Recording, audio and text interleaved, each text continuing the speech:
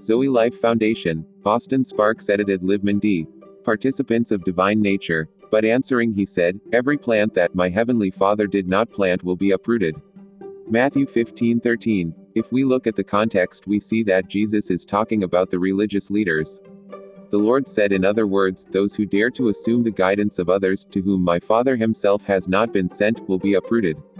We absolutely need those who guide us to be men who have a genuine call from God, men who know God, men in whom the root of the matter is God himself and fear God. I am saying all this in the light of this time, because I believe that we are entering more and more into the end of all things, when everything will be put to the test, all in the sovereignty of God. All will be tested by the winds of God and other winds that it allows. Oh, what winds? Yes, winds of deception.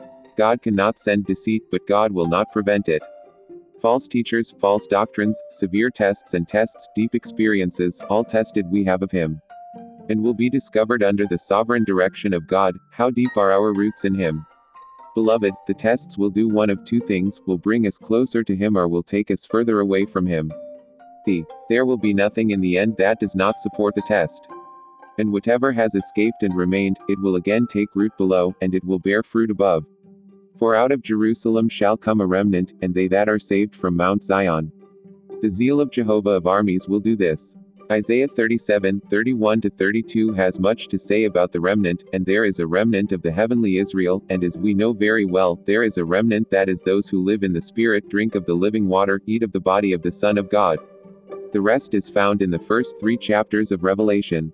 It is represented by the words that are repeated frequently, to the one who wins the life of your soul. Do you see that clearly? Grace and peace be multiplied to you, in the knowledge of God and of our Lord Jesus. As all the things that pertain to life have been given to us by their divine power through the knowledge of the one who called us by his glory and excellence, through which he has given us precious and very great promises, so that by them you may come to be participants of the divine nature, having fled from the corruption that exists in the world. Now, the characteristic of the one essence or root, is the firstborn Son of the living God, Jesus Christ.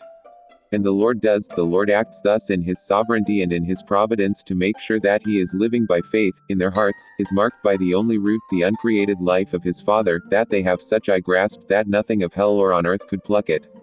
The Lord must, for his own glory, have something like that that can withstand all the challenges of life's circumstances, by the power of the Holy Spirit.